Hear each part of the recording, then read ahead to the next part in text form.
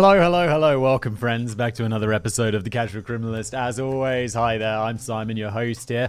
What happens is, actually today, brand new writer. I mean, definitely not brand new. If you guys know it, I do a couple of YouTube channels. One called Geographics, one called Biographics. And the guy who wrote today's script, Arnaldo, he writes for those other channels. And he was like, Simon, I'd love to write something for Casual Criminalist. I really enjoy it. And I'm like, okay, mate. Go for it, because I'm in a desperate need to... I somehow thought it was a good idea to try and release 2 episodes of The Casual Criminalist every week when we first started this show. And they all end up being like an hour long. So it becomes quite a mission to do that, because with my other channels, it's like, yeah, I can do 3 videos a week, but they're all about 15 minutes. But releasing 2 hours of Casual Criminalist a week has become quite a challenge. So I'm like, sure, Arnaldo, I could really use another script. And then he decided to make it 23 pages long. So we're in for a bit of a ride today. I think it'll be fun. I very much enjoy Arnaldo's writing over on my other YouTube channel. So I think we'll all enjoy this together. What happens here, if you're new, is Arnaldo writes this for me. I've never read it before, which might be a bit of a mistake. Because while I, trust Arnaldo's writing to be excellent, I have no idea how he's going to work on a Casual Criminalist. So we're all in this together. My laziness is your enjoyment, hopefully. Or maybe it just won't work out. I think it will. Let's get into it. Also, just up front, thank you, Jen. I'm so happy to be here tonight with all of you from the bottom of my heart. Thank you so much. The editor for this show who does the... if you're watching this on YouTube, you get some images. If you're listening to it as a podcast, you get some audio stuff. I mean, like sounds and music and all of that jazz. Thank you, Jen. Thank you, Arnaldo. Thank you, dear viewer or listener, for watching, especially if you've left a review on Apple Podcasts. Especially big thanks to you few people. I mean, few people. There's like thousands, but thank you. Okay, let's go. Enough fluff.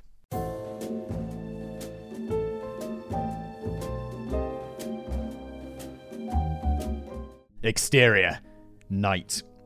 Clouds of condensed breath float in the darkness, backlit by the headlights of a parked van. The wet asphalt is of a hazy shade of winter, to quote the latest single by the Bangles.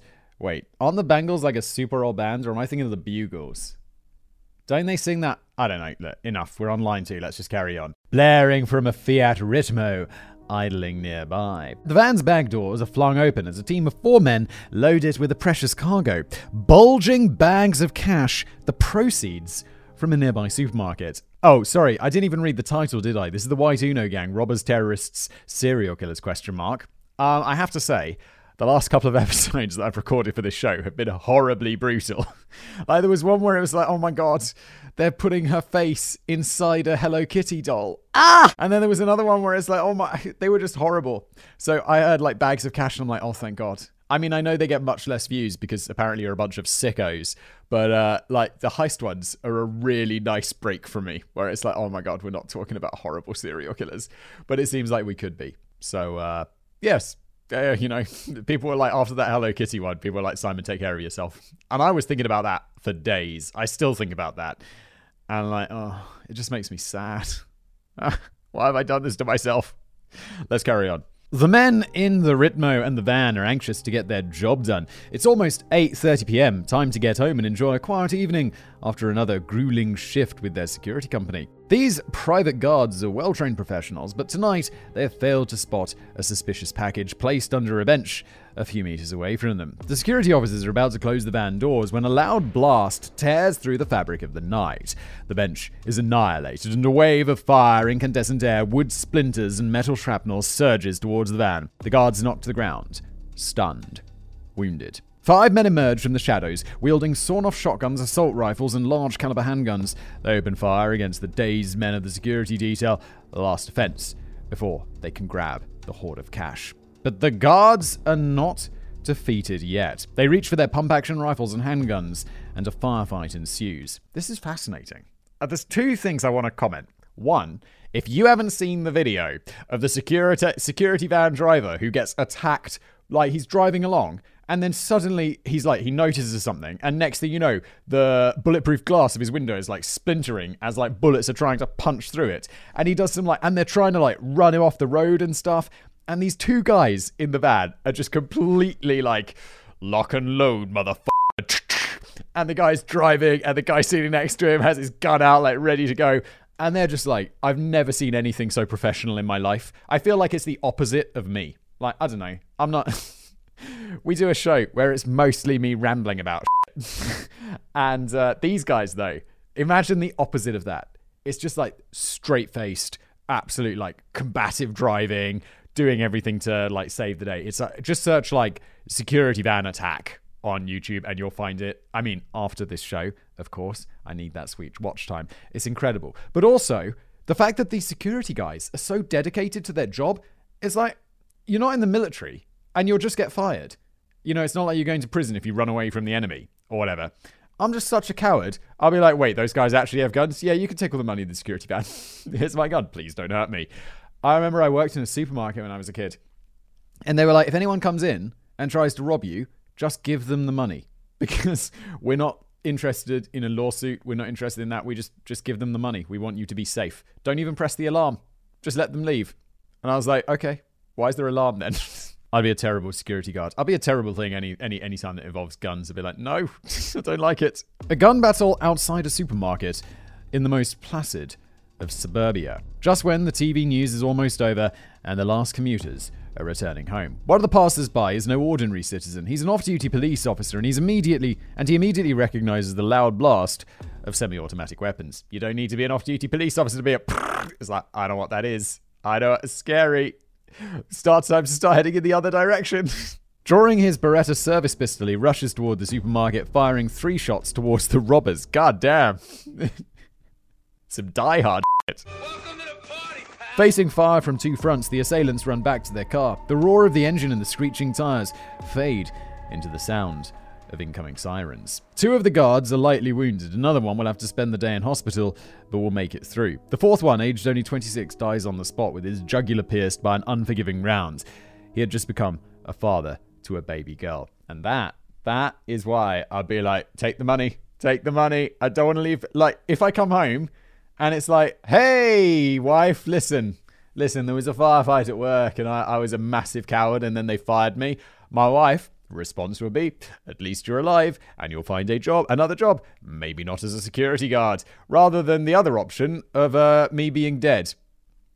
So, yeah, I know what I'd do. But I mean, obviously, I guess we do need these people who are heroes. I'm such a coward. I really am. I'm going to stop going on about how much of a coward I am. Probably not the best thing to like constantly admit to. I am kind of playing it up though a little bit. In the meanwhile, the gang disappeared through the dimly lit back streets of the city, pressed into their stolen getaway car. They are all in one piece, but they are empty-handed. The action may appear as a failure. But what if they measured success not in stolen cash, but in terms of spilt blood, filled body bags, and blasts of adrenaline to their brains? At this stage, and for much of this account, the lethal outfit will remain an amorphous, bi-dimensional conglomerate of shadows, limbs, and cold hatred, sporadically illuminated by muzzle flashes. Ooh, I like that writing. But even in the darkest of nights, allow me to imagine one revealing detail, a human pupil dilating beyond its natural boundaries, overcome with delight by another fix of natural ephedrine. So this is what happened in Bologna, northern Italy, on the 19th of February, 1988. And this is what happened many more times before and after. This is the story of the White Uno gang. Now, just before we get on with the rest of today's episode, a quick word from one of our wonderful sponsors, Noom Mood. Noom Mood, what are they going to do for you? They're going to take you on a journey. Where are they going to take me on a journey, Simon? They're going to take you on a journey to mental wellness. Look, I don't know. I definitely get stressed out. I've talked about this before. I definitely have some, a little bit of anxiety going on sometimes. You're like, I don't like it so much. And then, I don't know, work sometimes gets a bit stressful, all that stuff. With Noom Mood, they help you put a cap on that. I mean, putting a cap on it's probably not the right word. They probably don't know that in the talking points because that implies you're bottling it up and inside. No. They help you deal with it.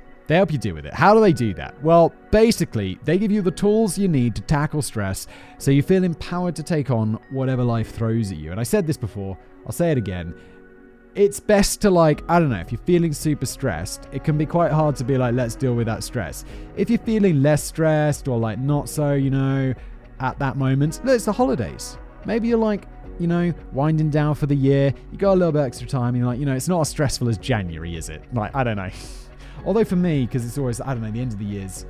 Let that period between when you quit work from I'm pretty lazy around Christmas. I'll be 23. It's like, yeah, let's just take it a bit easy now. Until basically the new year. That kind of period, just kind of bumming around, not super stressed out. Guess that depends on how your relationship with your family is. But like not that kind of intense work stress that can, I don't know, that really grinds at me. That could be a nice time to get started with something like New Mood. It just takes a few minutes a day. And basically it gives you that mental toolkit. So you can deal with that stress in the new year. Or honestly, even if you are stressed out, just get into it anyway. I hope you deal with all of that stuff. Their guided approach teaches you the power of shifting your mindset in just a few minutes a day. Anyone can take a few minutes a day, even if you're mega busy. As I always say, New Mood is backed by science, based on psychological principles that teach you about your relationship with stress and anxiety. This isn't some astrological thing. It's not like, well, you're going to feel less stressed out when the moon is not in alignment with Saturn. None of that. It's obviously nonsense. It's based on science. And we like science here at The Casual Criminalist. It's helped often criminals getting caught by science, aren't they? Who doesn't love that?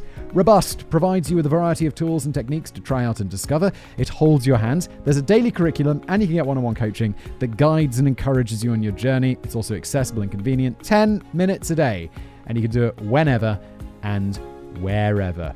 Look, you can New Mood, go at your own pace, guide you through. You got that coach. It's easy to get started. Just give it a crack, yeah? Why not just give it a shot? 10 minutes a day.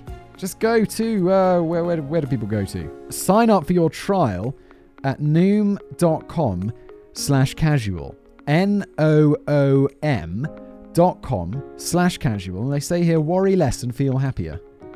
I feel like that's a mega life goal, isn't it? Just worry less, be happier. And do it with Noom. Noom.com/casual. And now back to today's show. A state of relative peace. Listeners or viewers outside of Italy may not be familiar with this story, so let me give you some basics. Oh, yeah, Arnaldo, if you couldn't guess from his name, is Italian. So this is from his... And it's also interesting, like George, who's written a couple of pieces in Hong Kong, he's from Hong Kong, which is crazy. I knew a guy who was born in Hong Kong, but he didn't live in Hong Kong. I think he lived in Hong Kong for a while. But yeah, interesting. Not that interesting. Let's just carry on with the story. But what I was saying is it's nice to do this because we get, like, I don't know, a more international flavor. And I like people leaving the comments of this show. They're like, it's nice you cover stuff that I haven't necessarily heard before. It's like, oh, look, this team of international writers. Active from June 1987 to November 1994, the White Uno gang committed 103 crimes, leaving 24 dead and 102 wounded in their wake. These crimes included standard robberies of supermarkets, banks, and post offices, as well as seemingly random attacks on ethnic minorities or police forces when there wasn't anything to gain. For their actions, the bandits always used stolen cars, preferably Fiats and Alfa Romeos. Is Fiat really the best choice? I don't know. I guess Fiat's probably improved its image a little bit. But when I was a kid, it would be like, it was a fix it again Tony. Like, they're Italian, you know, Anthony, Tony would be like, and then FIAT, fix it again Tony, which I was always like, yeah, Fiat's probably not super reliable. Not what I would choose for a getaway car. I'd be like, any Toyotas? Famously reliable. They could get blown up and they'd still work. My first car was a Toyota. That thing just never died. Like, I just didn't look after it at all. I'd be like, I'll take it to the service and they'd be like, it really needs this new filter. And I'd be like, how much is the new filter? I'd be like, 60 quid. And I'd be like, well, I don't have that. So does it need it to pass the MOT? And they'd be like, no. And I'd be like, well, don't do it then. It broke down once. And it wasn't new. It was like, I don't know, when I had it, like 8, 9 years old. And yeah, never broke down. Great car. Enjoyed it. It was unfortunately named a Toyota Starlet, which is an unfortunate name for a 17-year-old dude to be driving. But it was a great little car, and I enjoyed it. They drove a Fiat Uno of white colour, only on 16 occasions, but the press picked up on that detail and bestowed the lasting moniker. Now, as Italy is mentioned in this show, Jen may be tempted to treat listeners with a cheerful mandolin tune to underscore the geographic location. Jen, take it away. I hope Jen will forgive me if I point out that in this case it would be inappropriate, as that tune may be more suited to a story set in the southern half of the boot. Oh, well, Jen, scratch that. I'm sorry. I hope you didn't look it up, find a tune, and then insert it, and then be like, oh, god damn it. I spent like 10 minutes choosing a nice mandolin tune, you bastards. But today's criminal epic takes place in and around the city of, is it Bologna? I feel like I absolutely should know that. Come on, pronunciation man. Tell me what you got. Bologna. It's not Bologna for sure. Bologna. Okay. Sì, corretto. Bologna. Okay, great. I'm sorry for my Italian accent, Arnaldo. I mean no offense. But today's crit, and any other Italians listening, hello. I know you're out there. I can see, you see where people are listening from. So many countries. It's crazy. But today's criminal epic takes place in and around the city of Bologna, almost 400 kilometers or 250 miles north of Rome. This fair city was, and still is, renowned for its university, its medical architecture, its arts, culture, and cuisine. People from Bologna are generally a good-natured, cheerful, an altruistic bunch. Arnaldo, are you from Bologna? It's like, we're the best people in the world. We have the best everything, best people, kindest hearts. Sure, the fact that my grandma hailed from this city. I should read these ahead sometimes, shouldn't I?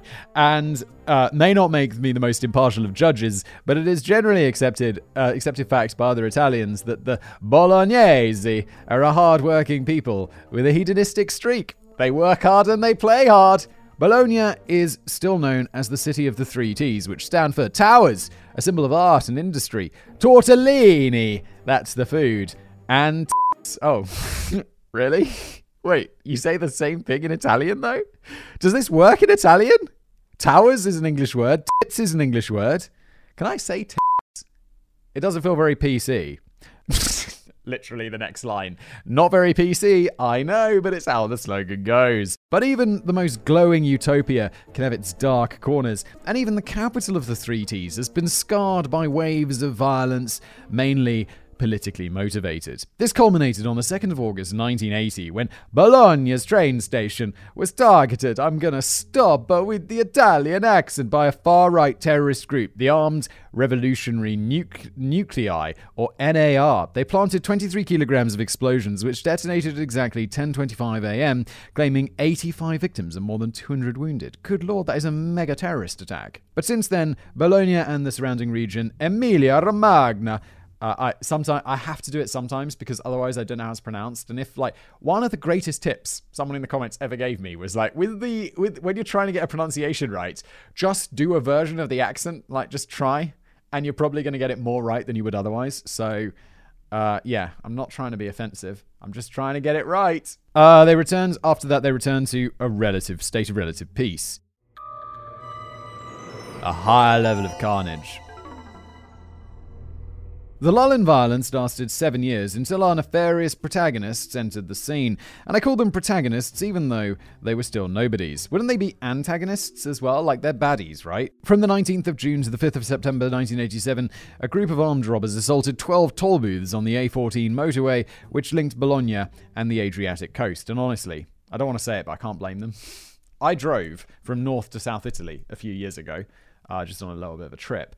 So expensive, Italy. What's up? You're I mean, I don't want to be rude, but your highways kind of suck. They're not, especially the further south you get. It's what is this? Why is there so many holes in the road? And then you go to the toll booth and they're like, hey, yeah, 25 euros. And it's bro, I was on the road for an hour. Why is it 25 euros? I just drove through the whole of Austria before this and I paid 8 euros for the whole week. What's going on? And in Austria, the roads are unbelievably good. It's they all somehow managed to be brand new. And you're driving through tunnels in Austria. And it's these look like they're from the future. It's crazy. So yeah, I don't blame them. They want that 25 euros back. You can drive over the Alpine Pass, which is this awesome road that goes over the Alps. I believe it starts in Austria. And it's amazing. And you're driving through it and it goes up so high and it's beautiful. And then it's how much is that? 30 euros. And you're wow, that feels like a great deal. And then you go to Italy, and they're you got to drive on the shit road for 20 minutes. 15 euros, please. It's very upsetting. Younger UK listeners may not be familiar with the concept of a toll booth, but in many European countries, you were, and still are, required to pay a toll when entering a national highway. Now it's all contactless and automated payments, but in the 1980s, my dad still had to lift the right cheek from the driver's seat, extract his wallet with much grunting, and hand over some 1,000 liras to the bored booth attendant. Yeah, I think those booth attendants, though, they've mostly been replaced by machines. You just tap your card against it. When I was a kid, there aren't many tolls in the UK. There are some toll bridges, and I think there's one toll motorway somewhere. I don't know. But one of the things I remember is you'd go over this bridge and you'd throw coins into this bucket. You'd just be throw it out of the window to this bucket. It would and then it would let you go. And I always thought that was cool. And it's the future of people being replaced by robots. They then inevitably complained that they didn't have change, so we all had to hastily count the loose coins in our pocket while the menacing lorry driver behind us was already blasting his horn. Yeah, Italians and their horns as well. That's a thing. So growing up in the UK is like how often do you use the horn? I don't know, maybe once a year. In like other countries, like, ba ba ba ba ba, hey, out of the way. It's like, okay, I'm sorry. There was a story. I think India's also crazy for this. VW, I did this in a video once. They exported one of their cars to India and the horn was like broken after like a month because in Germany, no one was using the horn. It's just like, boop, maybe once a year. And then in India, they were using it so much that the horn just broke like within a month. And so they had to make a special variant of the car with a longer lasting horn for the Indian market. Because, I mean, in Italy, they use their horns. In India, I don't know, you guys like live with the horn. It's like, hello, I'm here. Yes, we can see you. You're a car. You're not exactly small, are you? Ba ba ba ba ba ba ba ba. Why? It's understandable how these booths could make an enticing objective for some newbie thieves. They were rife with cash, undefended, and gave access to a fast escape route. The overall booty from the 12 heists was satisfying but not head-spinning. A total of 38 million liras, damn, which corresponded to $28,000 back in 1987. That's an average of $2,400 per heist. That's quite a lot of money to be held in those little booths, isn't it? I can see why that's worthwhile. And that's 1987, so let's double it, triple it. It's like $100,000. Woo! I should point out that violence was seldom used during these actions, with only one person being wounded overall. Soon, though, the culprits would graduate to a high level of carnage. It's a Saturday, October the 3rd, 1987. We're in Rimini, a seaside town, some 120 kilometers or 75 miles southeast of Bologna. Mr. Grossi is driving to an appointment just outside of town. This is neither business nor pleasure. Mr. Grossi has received a clear message. Pay us 30 million liras or we'll blow up your car dealership. Oh my God. So that's like, it's like $20,000 roughly equivalent in 1987 dollars. So let's triple it. It's $100,000. That's a lot of money. If someone did that to me, I don't know, I'd just go to the police and be like, yo, I don't think someone's actually going to blow up my car dealership, but just in case. And then if my car dealership got blown up, I'd be like, well, okay, that sounds like the insurance company's problem, doesn't it? I'd just be like, I'm not giving you the money. What's to stop you from doing this again next week? But Mr. Grossi is not one to be intimidated. As soon as he received the message, he notified the police HQ in Rimini. Yeah, it sounds like a sensible man. Oh God, he's going to get killed, isn't he? You're like, Simon, you made the wrong choice. So I'm Mr. Grossi in this situation. He is driving towards the rendezvous. He's nervous, but reassured by the presence of an escort plainclothes police officer. One of them is even hiding in the trunk of his car. Whoa! But everything goes as wrong as possible, as fast as possible. Grossi and the escort car are approaching the established meeting point underneath a flyover. Just as they are slowing down, 3 or 4 gunmen lay out a barrage of fire from the road bridge above. Whoa, what are you doing? A policewoman, Ada de Campi, has her knee blown apart by buckshot. Her colleague Luigi Sensi collapses, his lung pierced by another bullet. Sergeant Mosca also collapses on the front seat. Blood splatters over his partner and friend, Luciano Baglioni. Wait. Oh, sorry, Lucia. Arnaldo gave me a pronunciation guide. He even highlighted it in yellow, and I still missed it. So Luciano is pronounced Lucia. Oh no, Luciano! Luciano! I see. There we go. Thank you, Arnaldo. My apologies. Why are they doing this? I guess they kill them all and then take the money. But it just sounds like you're just turning robbery into murder of a police officer, which I'm just going to guess comes with a little bit of a higher punishment than what's it? It's not robbery. It's blackmail. The attack is too sudden, too ruthless for the police to fight back. This is not an extortion deal gone wrong. This is an ambush conducted with military discipline, and the gunmen are already gone. De Campi and Sensi will survive, but Mosca will never recover from his wounds, and he'll die 2 years later. Oh, man. You guys, I don't like this. Don't be murdering the police officers. Sergeant Baglioni suffered from PTSD after the attack and considered leaving the force, but he soldiered on instead, motivated to catch those who had mauled his squad. This is a movie in the making, isn't it? He's all grizzled. He's maybe got a scar on his face. He has flashbacks to it, and he's going to find them like that guy in Taken. It's like, I've got a very particular set of skills. God, that's such a good movie. Keep Baglioni in mind as we'll meet him again. Excellent. The attack against the police was a landmark action. From the following month, the gang became more specialized and more violent. They focused on specific targets, mainly the ubiquitous supermarkets of the Co-op franchise. Okay. Just there's co-ops here where I live, and I've just got an ongoing joke with my wife. Just go to the coop. Hilarious, fact boy. What an interesting insight into the bad jokes that you share with your wife at home. Oh, I've also... Another bad joke is I've just constantly been... Anytime she does something, like, bad. Like, not bad, but, like, leave something out. You know, just, like, stupid around the house stuff. On one of my other channels, there's an ongoing meme from Skeletor that it's like, anytime something sexist happens, Sam puts in, who's the editor on that channel, that Skeletor meme. Just like a woman. So I say that to my wife, and she's like, stop it! It's very amusing.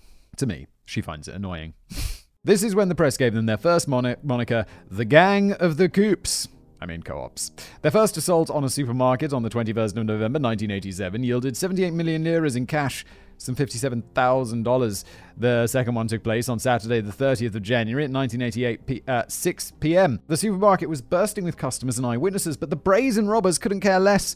They had been tailing two private guards charged with collecting the proceeds of the day. The guards park their Opel outside the supermarket and walk in to collect the money. As soon as they step out and drop a bag full of cash inside the car, two men, faces covered with scarves, move on for the attack. A hail of buckshot erupts around the sawn-off pump-action rifles, leaving the two guards and three passers-by bleeding on the ground. One of the guards would die on the way to hospital. The other four targets, including a 9-year-old girl, are severely wounded. The assailants grab a bag from the Opel, run back to their Fiat, and vanish once more. It will turn out that the sack they seized was completely empty. The robbery preceded by a few days the one I described at the beginning. So, two consecutive violent heists have turned out to be fruitless, well, at least in terms of liras, that is.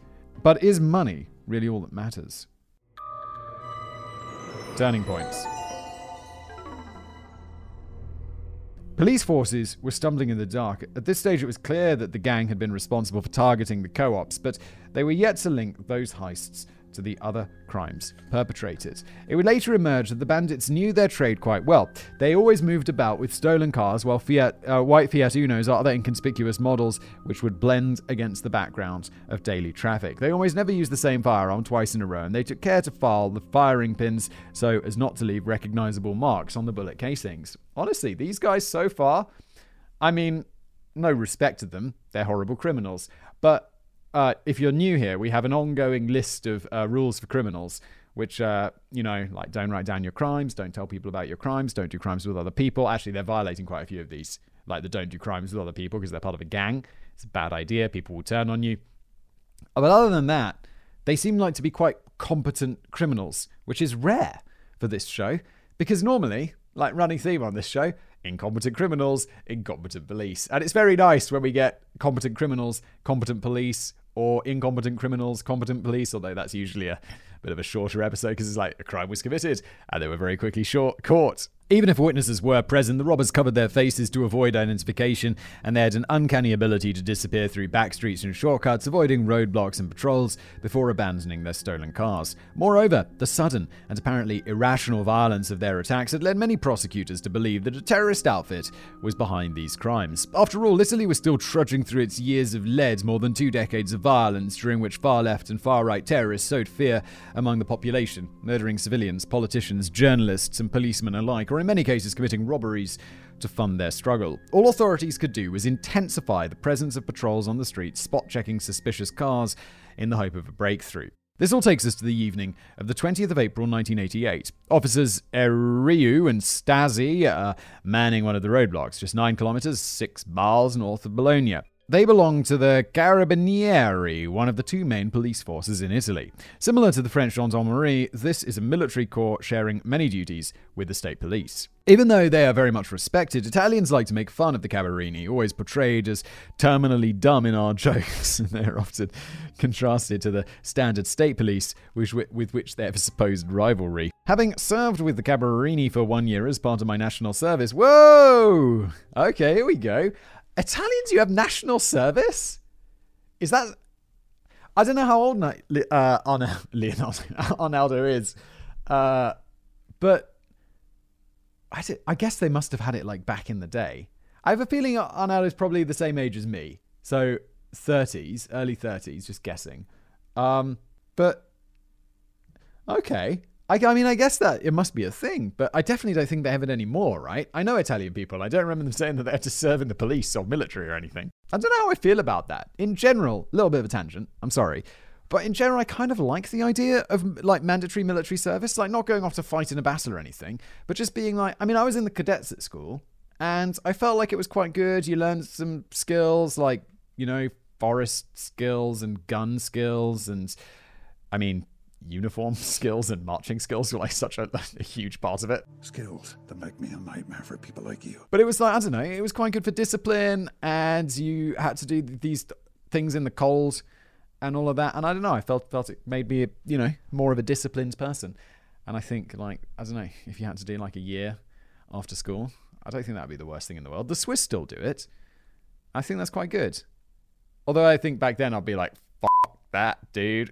No, I'm going to university to study a little and drink a lot. Yes. Anyway, moving on from that aside, Arnaldo can testify that the rivalry is actually mutual admiration, and that even though I wasn't particularly brilliant in my simple duties, my colleagues were overall smart and competent. But let me get back to Ireo and Stasi. They are 24 and 22 respectively. It's been too long since the last time I've been in my 20s. Oh, okay. Dude, sometimes it's like, I don't read these ahead, I promise you. I mean, obviously not, because I stumble over it way too much for me. I actually read this ahead. It's been too long since the last time I was in my 20s, but it's difficult to forget the feelings and impressions left from that wonderful age. What seems to linger are the sounds, smells, and tastes of the best moments when you're out and about with your mates. Yeah, I don't know, I feel the same about my 20s. 20s were like a fun time. Like, I'm pretty much in the middle of my 30s right now. And I kind of like prefer in my 30s to my 20s, I think. I don't know, I've like found my rhythm with work, found my rhythm with family, found my rhythm with friends. I don't know, it's nice. It's nice. Whereas 20s were a bit more wild. And it's like, oh my God, what am I up to with my life? And now it's like, okay, cool. Yeah, settled in. It's nice. It's nice. The clink of the ice cubes in your tall glass, the first swig of an ice cold beer, the sweet scent of hair as she finally draws close. Oh, okay. All right, another. Getting a little personal here, aren't we, mate? That's what you should feel when you're 20. But what Ireo and Stasi are about to experience are the sinister rattle of bullet casings hitting the asphalt, the taste of blood surging through the mouth, the acrid stench of cordite. While on duty, they flag a random car. It's a Fiat Uno. Even before they can ask the occupants to produce their IDs, the two men inside whip out their large caliber handguns and open fire. Whenever someone says whip out, I don't know why I go to something else immediately. The two men in the car whip out their guns. Stasi raises his Beretta, but a round hits his hand, sending the gun flying to the floor. 3 or 4 more shots reach their target, and the two Carabinieri stump to the ground. This got super intense super quickly. After some seconds of silence, the two gangsters fire 7 or 8 more times at close distance, a cruel coup de grace to ensure the two young men will never rise again. This just got horribly dark. I was having such a good time. I mean, I was having such a good time. Those police people were killed in their car and injured. I mean, I wasn't. But this just feels like, yeah, just pointless, horrible murder of 2 really young people. Moving on. Coolly, the 2 murderers head into their Fiat and speed northwards. The slaying of the 2 young officers was followed by several minor heists, thankfully bloodless, but the worst was just one co-op market away. Until now, the gang had only fired against people who could pose a threat, who stood between them and their goals, lawmen and private guards. Civilians had been collateral victims. But that was about to change on the 26th of June 1989. I'll ask you now to picture Mr. Alessandrini. He's 53, he has retired early due to a heart condition. His son is due to marry in a few days, and this proud dad is cycling back home. At 10 p.m, a warm and pleasant evening begins in Bologna. But then the fragrant air is violated by those sounds the Bolognese have grown to hate. A series of shots, followed by an explosion. The groan of wounded men on the ground. Mr. Alessandrini knows that there is a co-op just round the corner, and he reads the papers. Don't do it, my dude. You're a 53-year-old with a heart condition. Please don't cycle towards the co-op. Just call the police. That's what they're for. Call the Carabinieri or whatever. He knows exactly what's going on. A group of armed men carrying a large bag turn the corner and run past him. It is them, the gang, of course, running to their getaway car. The 53-year-old cannot help himself. He may not be an action hero, but he has to reprimand these never-do-wells. He shouts, "You scoundrels! What are you doing?" I assume in Italian. I wonder what scoundrel is in Italian. Hardly a threat, but that's all it takes. One of the gang stops in his tracks and heads towards him and slams Alessandrini down to the ground and shouts, "You must die." A second bandit approaches and fires a burst from his submachine gun. That's all it takes to die. A few steps away from home. A few days from your son's wedding. Yeah, just don't do it. Don't get involved. I know it's like, I don't know. I always wonder, you see people doing something. Like the other day, I was just walking down the street and someone's just throwing trash out of their window. Like there's a parked car and they're just throwing trash out of their car window onto the street. And I want to go up and be like, yo, what the fuck? What the fuck are you doing? This is my street. What are you doing? But it's like you never know who's a psycho and who's not. Like someone could just be an absolute psycho. Like honestly, the person who's just littering out of their car into the street is probably a psycho. Because they obviously they have no... I just feel if you're the sort of person who doesn't pick up your dog shit, who litters, it's just like you obviously just don't care about other people and their enjoyment of society. Like you're just not a contributor. You're kind of like a piece of shit. And I also think that makes you more likely to be the sort of person who, when someone knocks on the window, be like, "Don't be a prick, don't do that." Then they get out and just absolutely beat the shit out of you. And I didn't know who's in the car.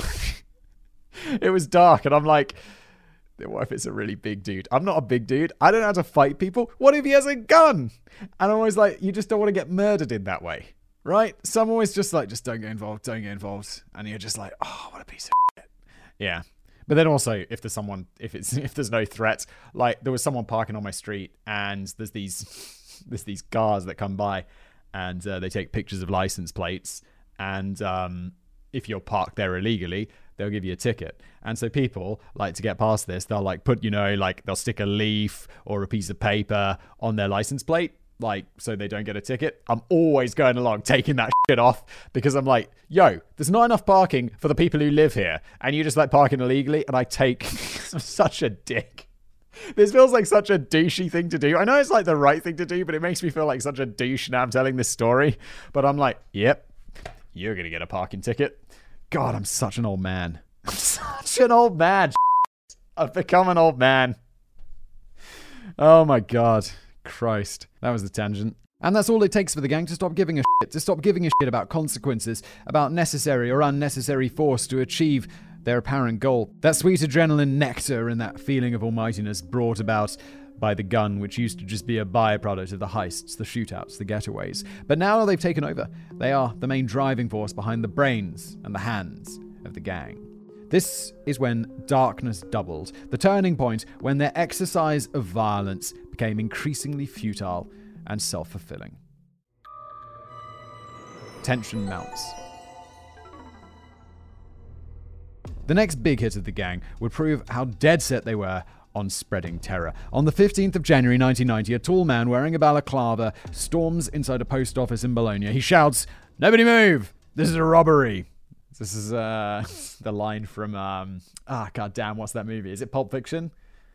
Is it Pulp Fiction? Everybody be cool, this is a robbery! And he fires twice in the air. The post office is crowded by some 70 senior citizens queuing to collect their pensions. As they drive to the floor, two more robbers walk calmly in and place a cylindrical makeshift bomb by the safe. Then all three gangsters ran outside the office, quickly followed by a powerful deflagration explosion. Amidst a cloud of dust and plaster flakes, three black-clad figures return to complete the heist. But the safe has withstood the explosion. The gang scoops up a few million liras from the cashier desks and leaves the scene. They cover their getaway by detonating a second explosive device and laying suppressive fire against nearby shops. The whole action has lasted barely 2 minutes, but has left 45 wounded on the ground. One of them will lose both legs, and 1 year later will die from his injuries. The gang then laid low for several months. During winter, spring, and summer, their guns stood silent. But as the leaves started to wither and fall, death returned to the streets of Bologna. Between the 6th of October and the 27th of December 1990, 5 more bodies dropped to the ground. 3 of the victims were felled simply for bearing witness to small-time robberies against a grocery store, a petrol station. But in the case of the other 2 victims, the motive appeared just to be senseless violence. It's the morning of the 23rd of December, and a group of Romani travelers are camped out on the outskirts of Bologna. The night has been freezing cold, and the nomadic community is huddled by a bonfire. An old lady notices 2 men who've just climbed out of 2 white compact cars. As she will later state, "I called them so they could warm themselves. The fire is everybody's." But the 2 just look at her. They laugh, and then the bullets fly. A man and a woman die instantly. 2 more bystanders are left severely wounded. One of them, a 6-year-old girl. What the I don't like it. Per a recurring script, the whole attack lasts barely seconds, and then the white cars have vanished. This time, they haven't even tried to steal anything, and the only explanation ventured by the press is a racial hatred toward the Romani community. Notably, it was after this string of attacks that the newspapers referred to the assailants as the White Uno Gang. This is when journalists, police forces, and ordinary citizens started piecing together the fact that most violent events that had gripped Bologna and the surrounding region could be ascribed to a single malevolent entity, a force of nature driven by obscure motives, appearing out of nowhere to sow chaos. The mayor of Bologna, Mr. Imbeni, speculated they were terrorists, probably of the far-right inclination, who wanted to punish his city historically governed by left-wing administrators. Yeah, I mean, I have to say, like, in my mind, I always associate the far right more with violence than the far left, but obviously historically that's not necessarily true. Like, far left has had plenty of violent action, but I guess it's colored by your own political opinions, right? And so maybe the mayor of this town also coloring his opinions. It's like, it's a right-wing terror group. Gonna guess that guy leans left. The chief commissioner, Mr. Carnarossi, followed another lead, believing the White Uno gangsters to be ordinary criminals. But only a few days later, they would prove they were anything but ordinary. I mean, it seems like they just get off on adrenaline, right? It's like adrenaline's exciting. It's like, oh, yes. But most of us get it, I don't know, whatever you're into, like motorbikes, parachute jumping. These are quite extreme examples, but like all sorts of stuff. Sports gets it pumping, doesn't it? But these people seem to be murder. I guess everyone's got just different requirements for what they need to like feel something. Oh my God, I saw that Have you guys seen that Free Solo movie? I feel like everyone's seen that Free Solo movie about that guy, Alex Hammond, something like this, who climbs Yellowstone. No, it's not Yellowstone. He climbs that giant mountain, El Capitan, in Yellowstone, somewhere where Apple have their backgrounds on the computers, and he climbs it without ropes. And they take him, like, at some point in the movie, he goes for like a medical checkup, and they give him a brain scan because he's just not afraid. He doesn't have any fear. He's like, no, I'm just going to climb it, and it's just always chill because he doesn't really seem to fear death. And then they take it for a medical checkup, and they're like, nah, mate, there's definitely something wrong with your brain. You don't seem to be able to produce like adrenaline or fear or whatever it is. And that's all the movie says about that. And it raises, like, in my mind, I'm like, wait. So there's something medically wrong with this guy, which means that he has no fear. So he does these incredibly dangerous things because he's just not really scared of death. And I'm like, shouldn't more be made of this? Isn't there some sort of ethical argument about whether this guy should be protected from himself because he's sick in a way? Because he doesn't have fear? And I don't know. I just felt that movie didn't really explore it. They were like, oh, that's interesting. He doesn't have fear, so he's happy to risk his life all the time. Just and do insanely dangerous things. And I mean, like, obviously it's his life and he can do whatever he wants with it. But maybe we should be like, isn't there some pill you could take so he has fear? I know he'll be a much worse climber, but shouldn't he have that? I don't know. For self-preservation? But God, that was a fantastic movie. And I mean, crazy mad respect. Like, whatever without the fear. And also just being an incredibly skilled climber. Not important. Let's get back to our story. War on the State.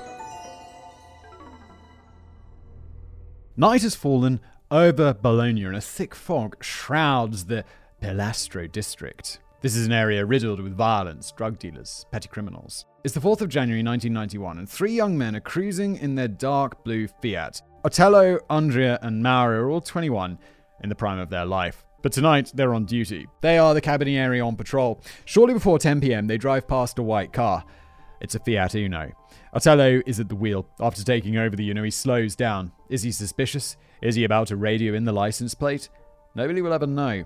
A short man leans out of the Uno, brandishing an assault rifle. He lets out a burst, and Otello is mortally wounded. But the young officer continues driving in his last waking minutes, speeding off to take his mates out of danger. In a reversal of roles, the robbers now chase the cops through the streets of Pilastro until Otello lets go of his life, and the patrol car crashes against a row of rubbish bins. The white Uno screeches to a halt. The 3 occupants climb out, take position behind the car, and release volley after volley. Andrea and Mauro are wounded but put up a fight. They also take positions and fire back with their Beretta M12 submachine guns.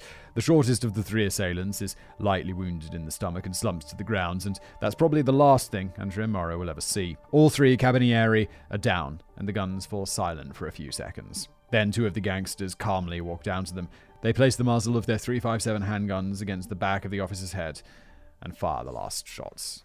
The Piastre massacre was an outrage that could not be left unpunished. Police forces and security service reacted swiftly, but with little coordination. The terrorist hypothesis emerged once again as a far-right faction. The armed phalanx claimed responsibility for the deed, but this group was widely considered unreliable, little more than phone pranksters, all talk and no action. You see, serious terrorists normally asserted ownership for their actions by phoning authorities or the press long before the media had made them public, while the phalanx issued their claims only after the crimes had been announced on the news or TV.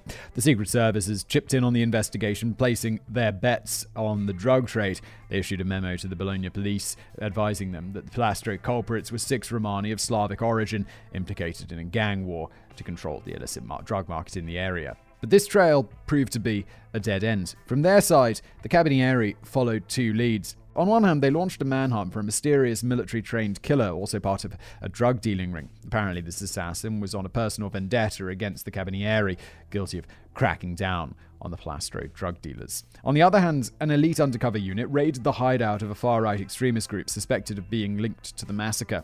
Both inquiries were inconclusive. Only the state police seemed to be on the right track. Their Special Operations Division had tracked down an eyewitness, Simona Bersani, who identified one of the shooters as Peter Santagata, a career criminal. After a lengthy investigation, on the 20th of June 1992, the police arrested Peter, his brother William, and a third suspect, Marco Meda. Meda was a member of the Camorra, the equivalent of the mafia of the Naples area, and he wasn't just any rank-and-file member. He had been the right-hand man to Rafael Catulo, one of the most powerful bosses of the organization. These initial arrests were followed by a massive operation, leading to the roundup of 191 suspects in the Piastre district. By pulling in that thread, authorities believe that they had identified a 5th mafia, a powerful organization to rival the traditional 4 crime syndicates from the Italian south, the Cosa Nostra, the Camorra, the 'Ndrangheta, and the United Sacred Crown. It looked like the state had finally won. Wait, are they thinking this is like a big criminal organization, but it's just a bunch of people who get off on shooting people? I mean, I guess it depends how big the gang is, right? But those other, even though I don't know how to properly pronounce them, those other Italian gangs, it's like I've heard of all of those, so I know they're a big deal. But this other one, I mean, maybe I'll have heard of it in the end, but I don't think so. Like the white Fiat Uno gang, even Arnaldo said at the beginning, it's just kind of an Italian thing. So I don't think this is some like big gang crime family, is it? The execution. But had they? I'm sorry to throw in a spoiler at this stage, but while the Santagatas and the Meda were no saints, it much later emerged that they had nothing to do with neither the Piastre massacre nor with White Uno in general. Oh, sorry, the Santagatas and Meda, is that what it was called? I'm sorry, I lost track. There was a lot of Italian names. Okay, but I don't know them. While the investigations and trials against them were still ongoing, the real bandits went for a brief period of hibernation, soon to be followed by more seasons in the abyss. On the 20th of April, they assaulted a petrol station in Borgo Panigale, district of Bologna, known as the home of Ducati motorcycles. Another heist, another victim, the 50-year-old station attendant. On the 2nd of May, the White Uno killer stole 2 Berettas from a gun shop, murdering the 2 shop assistants. I feel like robbing a gun shop is some dumbass It's like, yo. I don't know. I love the game, Grand Theft Auto, like the crime game. It's just literally about crimes. It's like just crimes. But robbing the ammunition is not smart. Because you try and rob the ammunition, the guy just gets out a shotgun and he starts shooting you. And maybe you kill him. But you're not getting any money. Don't rob the gun store.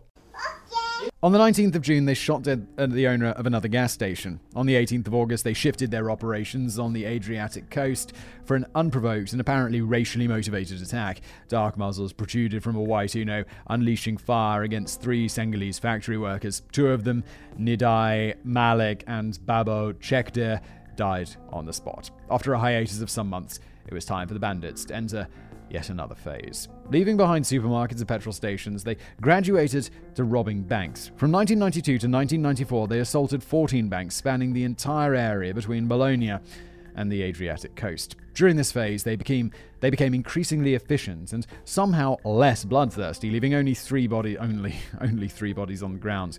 One of these killings was particularly cruel. On the 24th of February 1993, while getting away from a heist, the gang ditched their stolen Fiat to board another vehicle. It was then that they noticed they were not alone. A 21-year-old man, Massimiliano Valenti, had witnessed their movements and was taking note of the license plate. A brave action from an upstanding citizen, but essentially futile. Also, the second vehicle was stolen and destined to be abandoned or burned.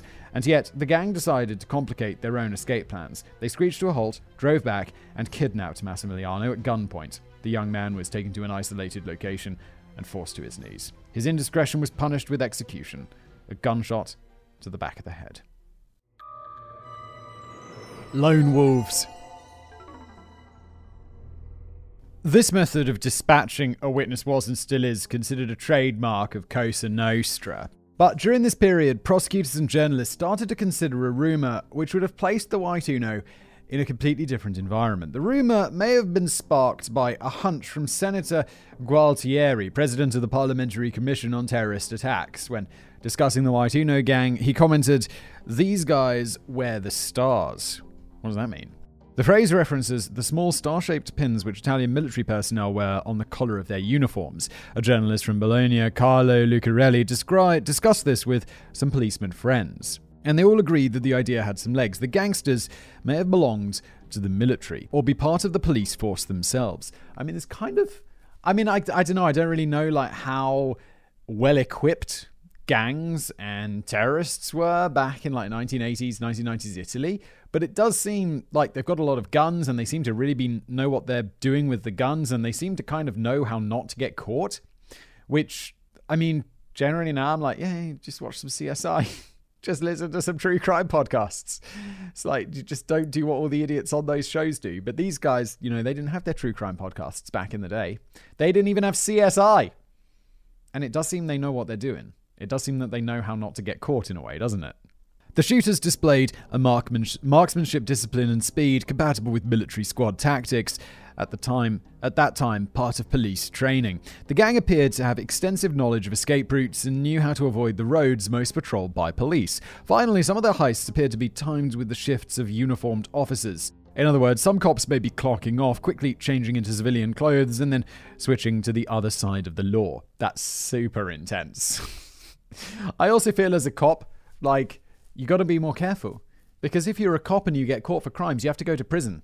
And I've seen enough movies to know that they don't like cops in prison and that you can have a bad time. Lucarelli happened to also be a popular author of mystery novels, drawing inspiration from this hunch. Wait, who was Lucarelli? I'm so stupid. Oh, he's the journalist. He's the journalist who was talking to his policeman friends. Sometimes. I haven't slept much this week. This has been a week of little sleep. My kid was sick.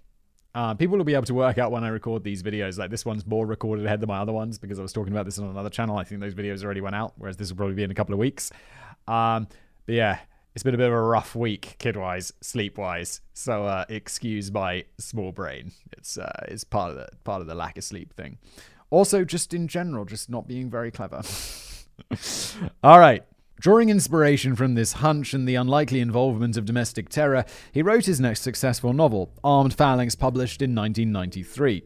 In this piece of fiction, a shady criminology professor leads a cabal of neo-Nazis and police officers into committing violent acts against immigrants. In the novel, the case is solved by a lone wolf, the clumsy yet brave Sergeant Colleandro. In real life, investigators were hindered by the presence of too many wolves. Let me explain. In Italy, inquiries are conducted in the field by the state police and/or the Carabinieri, but the high-level coordination rests with the public prosecutor's office. Each city or province has its own office with authority to proactively kick off investigations. When a string of crimes is committed across several provinces, as in this case, each prosecutor's office is free to lead their own investigation with little or no coordination with their colleagues in the next town. This approach changed in January of 1994 when a new young young prosecutor, Mr. Daniel Paci, took charge of the case. Yeah, this is amazing. I get the feeling it's less nowadays, but there's definitely cases we've discussed on Casual Criminalist previously. Like, it seems especially in the States, where it's like, oh, yeah. No, he's definitely a wanted murderer in Alabama. He'd killed, like, loads of people. But then he just went to, like, Nebraska. Nebraska's a state, right? I don't know, some, like, state far away. And, he just wasn't, they didn't catch him because he wasn't wanted for crimes there. And I'm like, guys, can we get it together, please? I think it's obviously much less nowadays with computers and all of that stuff. But it was pretty absurd how, just leave the state, no worries, carry on. Or even not, even for just not getting caught, if you're committing crimes in different states, they like weren't tying the DNA and the fingerprints together and all that stuff, which just strikes me as a little bit crazy, because isn't that something computers are literally designed to do? He obtained permission from his superiors to create a special pool or squad of policemen, carabinieri, and other state attorneys to gather and review evidence across all territories involved.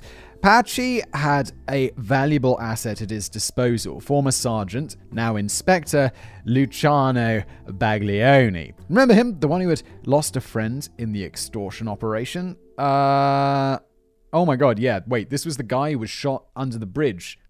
Ah, yeah, he was the guy. Sorry, so I also forget the earlier parts because I took about 10 minutes off to make a coffee, and then I lose the flow of things. But this was long, and I honestly just really had to get coffee.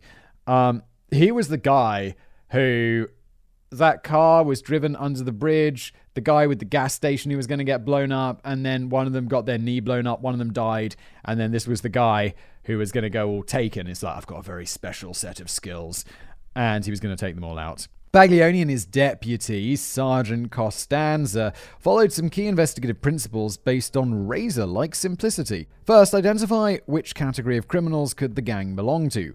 Were they terrorists? They discarded this line of inquiry. Terrorists always laid claims to their actions. The only faction to do so had been the laughable armed phalanx. Could they be part of a larger criminal organization? Baglioni and Costanza grilled their extensive network of informants in the criminal underworld, and the reply they got was consistent. The local large cartels had nothing to do with White Uno. In fact, they were pissed off that these newbies had been attracting so much media and police attention lately, making life harder for everybody. Okay then, how about the rotten cop theory? The two detectives preferred to focus on a similar trail, disgruntled former cop who may have been kicked out of the force. This does sound like a pretty good line of inquiry. Like, that's definitely what I'd be pursuing. Yeah, I mean, that seems like a good one, right? Before the increase could lead anywhere, the pool led by Mr. Paci was disbanded for lack of resources, but Baglioni and Costanza received authorization by Paci to continue investigating on their own. The lone wolves had jumped off the page and into real life. Two officers with very limited resources could not follow every faint trail, every unlikely line of inquiry. Again, they went for focus and simplicity. They had worked out the gang's MO when assaulting banks. The robbers always went for small affiliates with no security personnel. The officers were located on or near thoroughfares and featured a security exit with a panic handle. These characteristics allowed the gang to enter the bank and then leave the area as quickly as possible. These choices implied that the gang stalked potential targets for days before staging a heist. So, cops Baglioni and Costanza decided to play robbers.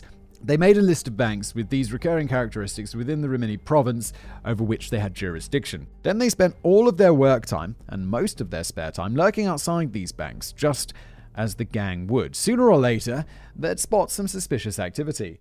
This is like one of those moments, and we've had a few of them on Casual Criminalist episodes in the past, where it's like, okay, so the cops realize that they're not going to catch them by just looking at their past crimes, so they have to predict their future crimes. And normally it's even darker, because they're like, yeah, the reality is we just have to keep a close eye out and wait for the serial killer to kill again. And then when he does, we'll catch him this time. But we just have to accept that there will be a sacrifice. And I'm like, that is so dark. But at least these people are horrible murderers. But at least there's the chance that they don't kill anybody and they just do a robbery. They always carried with them in their pockets and in their memories the only known image of a gang member. There was a frame captured by CCTV during one of the later bank jobs. The image was only partially clear, but it showed a recognizable face. A tall man with glasses and a protruding jawbone. Inspector Baglioni dubbed him Mr. Big Jaw. Creative work there. Days and weeks of crushing boredom finally paid off. On the 3rd of November 1994, Baglioni and Costanza were parked outside a bank in Santa Agustina in the Santa Agustina district of Rimini when they spotted a Fiat Tipo, which what made it suspicious was its license plate. It was partially covered in dirt, enough to make it illegible. The Tipo lingered around the bank for a while before driving off. Baglioni and Costanza followed it at a safe distance, though through winding country roads, until they reached the village of Toriana, not far from the microstate of San Marino. I feel like I made a video about San Marino. I don't remember anything about... In fact, if we did, Arnaldo almost certainly wrote it, because Arnaldo does a lot of writing for that Geographics channel. And honestly, if someone was going to write about San Marino, it would be the Italian dude, wouldn't it? I'm sorry I don't remember that, Arnaldo. I recorded a lot of stuff. I'm sure it was good. I mean, the writing was good. I don't like to say my own videos are good. But I'm sure the writing... Look, let's just move on, okay? There they saw as the driver parked the Tipo and entered a small flat, but they could still not see the face of the mystery man. Badge in hand, they visited the local registry office and asked the clerk to produce any documents related to the flat's occupier. It was one Mr. Fabio Sarvi, owner of a body shop. Unfortunately, the registry did not hold a copy of the man's ID, but hold on a second, he had recently requested a fishing permit, and here was a copy of his photo ID. Baglioni later admitted having goosebumps as he stared down at the ordinary, bespectacled space of Mr. Sarvi. It was him. They had found Mr. Big Jaw. Downfall. Years of stunted, dead-end inquiries unraveled at surprising speed. Baglioni and Costanza immediately requested authorization from Mr. Paci to place surveillance on Sarvi by trailing him and wiretapping his phone, and they discovered that he had an accomplice, and they were planning a large heist against a bank in Ravenna, 63 kilometers or 40 miles north of Toriana. It turned out that this accomplice was more than just a colleague in crime. It was Mr. Fabio Sarvi's older brother, Roberto. The two were too smart not to realize that the police were following them, and so they decided to call off the robbery. Fabio got cold feet. He'd returned to Toriana, packed up his bags, and left with his mistress, Romanian national Eva Mikula. Young, blonde, and attractive, Eva may have been a stereotypical gangster's moll straight out of a novel of Mr. Lucarelli. Fabio had met her while holidaying in Hungary and was so smitten with her that he abandoned his wife. Their relationship had been largely dysfunctional, marked by repeated physical abuse. Even on this occasion, Eva could do nothing but abide by the wishes of her partner and followed him in his escape attempt. The two tried to shake the police off their trail, first traveling to Milan, then to Mestre, near Venice, and finally heading toward the border with Austria. It was all futile, though. The police arrested them on the 24th of November, just a few kilometers short of the border. In the meantime, Roberto had been seized. While at work, some colleagues had lured him out of his office as an excuse, and then pounced on him. Some pretty brave office workers, you may say, but I should point out that Roberto was no ordinary pencil pusher. He was a seasoned police officer, having clocked 18 years with the Bologna HQ. Yeah, well, there we go. The police thing was right, wasn't it? And, yeah, well, that's pretty intense. 18 years. It's got to be rough, though, if you're a policeman and it was happening like right under your nose this whole time. You'd be like, oh no, it was Roberto. Oh no, this isn't going to look good. People are definitely going to mock us and be like, the next police station along will be like, oh no, you guys, you didn't know? You didn't know? Weird no. That was the big reveal, or if you like, the big confirmation of the hunch shared by Senator Galtieri and Lucarelli, the crime writer. Roberto Sarvi was known to his colleagues as a stern, taciturn introvert, but overall an effective cop. A tad too violent, perhaps. Once, while on patrol, he had physically abused a subject, completely shaving his hair. Okay, that's a weird one. As a result of that incident, he had been relegated to a desk job. He oversaw the operations center, coordinating the activities of patrol cars and answering calls to 113, the Italy's equivalent of 999 or 911. And that explained a lot. That's how the gang always knew which roads were the less patrolled. That's how they could avoid police roadblocks. Costanza and Baglioni's squad raided Roberto Sarvi's garage and they found a military-grade arsenal, submachine guns, assault rifles, handguns, even explosives. Surprisingly, all weapons appeared to have been regularly purchased and declared to the authorities. Yeah, because he's a cop, and then when they're doing them, they're like filing down the bullets and stuff so they can't be traced. I have to say, it does seem like pretty intense that you can purchase explosives. Like, I feel like, okay, guns, it was the past. And we all know that those can kind of be, they're less traceable if you take care of them. And then explosives, though. I feel like that's always what gets people caught, because it's like, yeah, well, you were buying explosives, weren't you? And then we found out about that. But I don't know, somehow got away with it. Prosecutors set to work interrogating the Sarvi boys and Eva Mikula. The put-upon mistress was a treasure trove of information which helped identify the remaining members of the gang. Another Sarvi brother, the youngest, Alberto, his profession was a policeman at the Rimini police station. In other words, he had occasionally worked side by side with Baglioni. And then there was Pietro Gugliotta, policeman, Marino Occhipinti, policeman, Luca Vallicelli, also policeman. All three Sarvi boys were sentenced to life. Gugliotta was sentenced to 14 years in prison, being released in 2008. Occhipinti received life, but he was released in 2018 for good behavior. Vallicelli, who never participated in a murder, was freed after 3 years and 8 months. That seems like a very light sentence for some clear association with murder, doesn't it? There's laws in the UK, at least, to kind of deal with gang violence, where it's like, I can't remember exactly how it goes, but it was basically, if I remember correctly, just guessing, and this does seem to be correct, if you go somewhere, let's say to rob a bank, and you foresee the possibility that someone during that bank robbery could be murdered or suffer grievous bodily harm while it's taking place, and that does happen, like one of your comrades murders someone, or let's say they murder someone, even if you didn't do anything, you were just there to rob a bank, if you saw the possibility that someone could get badly hurt and someone else kills someone, you are also guilty of murder to prevent gang violence, which is super intense, because it's like, I didn't even think that murder was possible. You just had to think that GBH was possible. At least that's how it was a while ago, if I'm remembering correctly. But I remember being fascinated by that. The outcome of the investigations and subsequent trials left Bologna and Italy as a whole in shock. Uniformed officers sworn to serve and protect citizens had turned to heinous crime. No one was as shocked as the father of the Sarvi boys, however.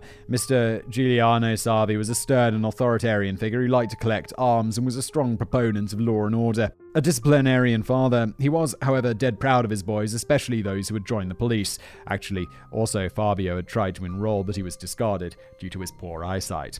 Overcome by guilt and shame, on the 29th of March 1998, Mr. Sarvi sat in a white Uno not far from Rimini and swallowed the contents of 7 boxes of lorazepam, a strong benzodiazepine used to treat anxiety and insomnia.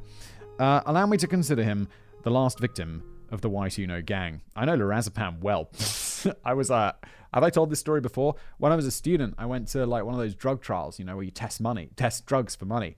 And they were testing some new sleeping pill, and it was like lorazepam combined with something else. It's really pleasant. It's just like spent like 2 weeks testing this like sleeping drugs. And I was like, wow. I can see why people take these for anxiety. Oh my. The motives. But what could have turned those otherwise respectable guardians of the law and a body shop mechanic into killing machines? The 3 Sarvi boys gave a very plain answer. Money. By early 1987, Roberto was struggling to pay his mortgage. Fabio's body shop business was going under, while Alberto had a long-distance relationship and could not afford the fuel to go and see his girlfriends. I feel like the mortgage guy's in trouble, though.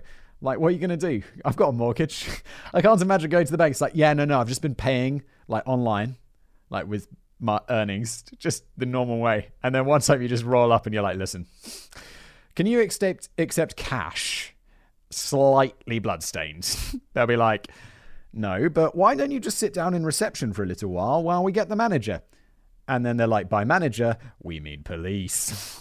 It was Roberto who first joked that they supplement their income with heists, a joke which gradually turns more and more serious.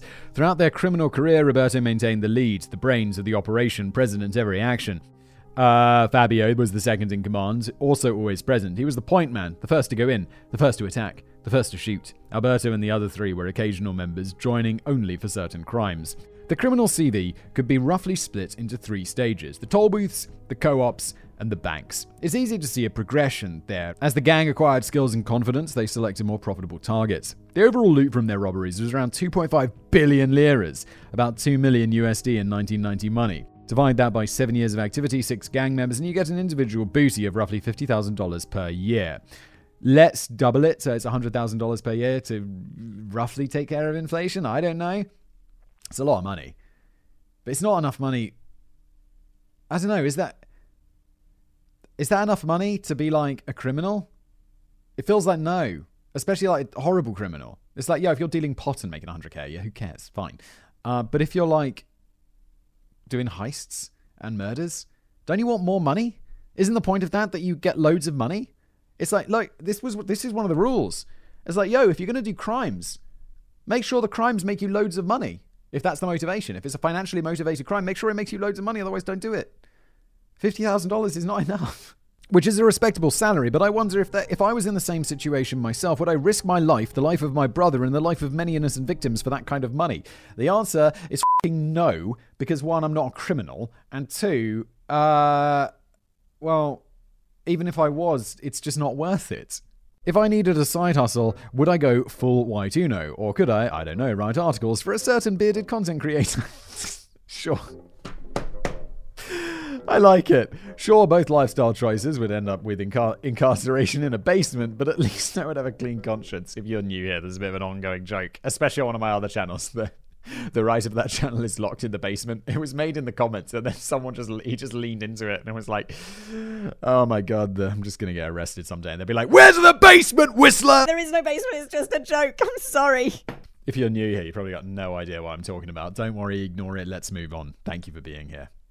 The same questions about motive were posed to Fabio Sarvi in January 2001 by Mrs. Franca Leosini, a legend of Italian crime journalism. Leosini stages lengthy interviews with the worst that humanity has to offer, which she conducts with the demeanor of a headmistress trying to figure out the troublesome kid in her classroom. That sounds pretty good. Does she have it as a podcast? In the interview, Sarvi drones on matter-of-factly about his criminal career, displaying some remorse, zero passion, and even less charisma. Fabio stated once more that the reason for the White Uno crimes was money and nothing else. When asked about the killings, he replied that the murders were needed to remove obstacles and reach the gang's end, grabbing the cash. And what about the attacks against the Romani and Senghalese workers? Sarvi initially stated that those actions were intended to mislead authorities. At the time, some criminals at Pilastro had been randomly attacking nomadic communities, and the plan of the Sarvis was to link their heists to that other gang. Okay, it's a bit of a stretch, isn't it? But in other parts of the interview, he slipped, admitting that they shot the Senghalese workers simply because they didn't like them, they were drunk and annoying. When pressed further, he conceded that the gang was not just after money, but after increasingly heightened emotions. They were in it for the thrill, for the adrenaline of storming in, shooting down obstacles, and getting the hell out. Yeah, I mean, guys, I assume like they found all the crimes that they did, at least the ones that we talked about in this episode. Some of them were clearly not very financially motivated. It was just, you like killing people because it's a thrill. You f***ing psycho. What the f***? To quote Spanish painter Francisco Goya, the sleep of reason produces monsters. Hence the question mark in this episode title. Were the White Uno gangsters and Roberto and Fabio ordinary violent robbers, or did they become serial killers along the way? I don't know, serial killers feels like it's more like one guy or a gang or like two, and they go out and they're purposefully like, we're just going to murder people just because why not? Whereas this feels more like gang activity. It just, doesn't it? I don't know. How do you define serial killer? It's someone who's killed like more than 3 people, right? So, I don't know, but this doesn't feel like that, does it? It just feels like gangs. Like horrible, horrible gangs getting up to horrible shit. There is another interpretation, of course. The lingering suspicion that the gang were part of a larger terrorist outfit charged with striking at citizens and representatives of the institutions. I don't know. It's a bit of a stretch again, isn't it? It's just like these were guys who liked doing crimes because it was exciting. Simple. Book, open and shut. Done. At the time of their arrest, some journalists speculated that the Sarvis were part of Gladio. This was a secret stay-behind organization created in the 1950s by the Italian secret services under the auspices of NATO. Gladio and other equivalent networks across Europe were essentially sleeper cells of armed citizens charged with launching guerrilla attacks against a potential Soviet invasion.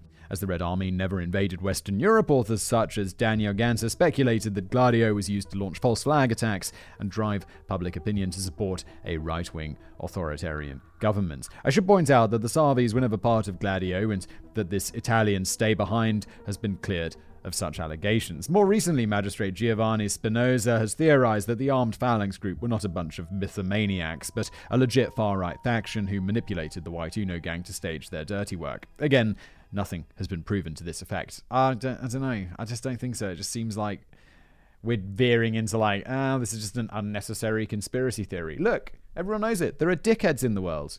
They like committing crimes and murdering people because they're dickheads. They're not part of some conspiracy. They're just dickheads. Simple. All these theories stem from a state of mind known to Italians as dietrologia, which could roughly be translated as behindology. Okay.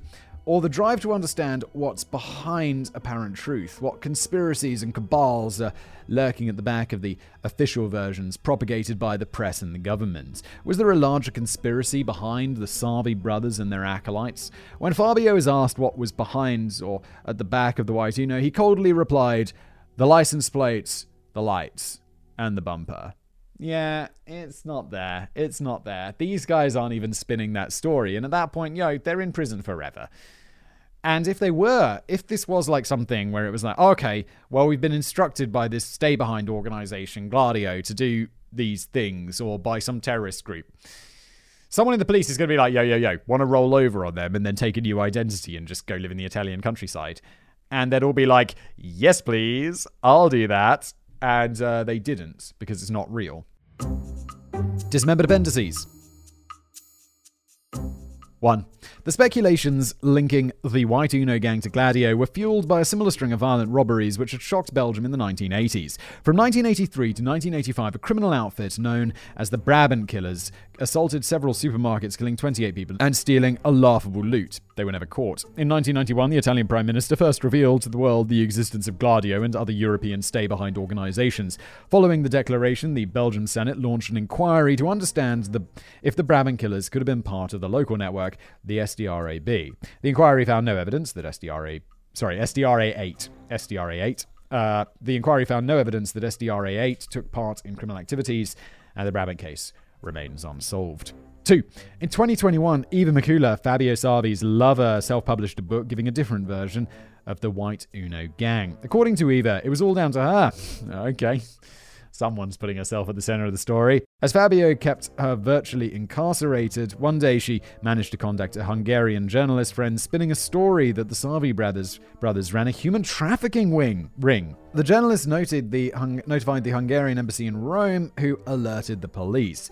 Thus, Baglioni and Costanza sprung into action looking for human traffickers and came across White Uno instead. This version of events remains unconfirmed by the magistrature. Number 3. Local newspapers in the Bologna area have recently started writing again about the White Unos. They pointed out several faults in the early police inquiries, claiming that the gang could have been stopped after the attacks at the Romani camp. Hindsight's 2020, guys. Come on. They didn't do that bad of a job. Well, I mean, other than the police officer who was part of the gang working in the police station for, 18 years? It was, okay, I don't know. I feel like they got them. They got them. For that killing and subsequent crimes, Roberto and Fabio broke their rule of changing weapons. They always used the same assault rifle, a Beretta AR-70, which Roberto had privately purchased and regularly declared with the authorities. At that time, only 30 people in the region owned an AR-70, and Roberto was on that list. His colleagues knew about it and even asked to bring it to the station so they could look at it. Not out of suspicion, mind you, just out of curiosity. The crafty Roberto promptly bought a second, clean AR-70 and handed it over. This weapon was kept in the station for a few hours and was never analyzed. During the trial, Roberto even pointed out that if forensics had done a more in-depth ballistic analysis, they could have been stopped much earlier. Yeah, hindsight's 2020 though. And also, if you're looking for some criminals who are murdering people, you're probably going to, it's just as likely it could be an unregistered weapon, even possibly more likely. I mean, I'm not saying that means we shouldn't look at the list, but look, whatever. I'm always very hesitant to blame people looking back, and like I try to do it in Casual Criminalist, be like, oh, okay, try to look at it as if you were that person at the time, because that's the information they had. Anyway, not important. This has been an episode of the Casual Criminalist. First one from Arnaldo. I like this. I like Arnaldo's writing. He's written for me on my other channels for a long time, so that's really nice to see him branch out to do this as well. Thank you, Arnaldo. And yeah, thank you for watching. If you're watching this on YouTube as a video, please make sure you like, subscribe, all of that good YouTubey stuff. If you're listening to this as a podcast, a review would be fantastic. Thank you so much. And I'll see you in the next episode.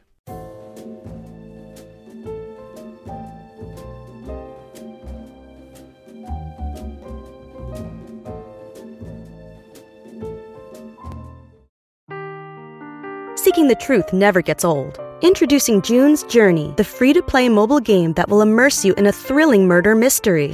Join June Parker as she uncovers hidden objects and clues to solve her sister's death in a beautifully illustrated world set in the Roaring '20s. With new chapters added every week, the excitement never ends. Download June's Journey now on your Android or iOS device, or play on PC through Facebook Games.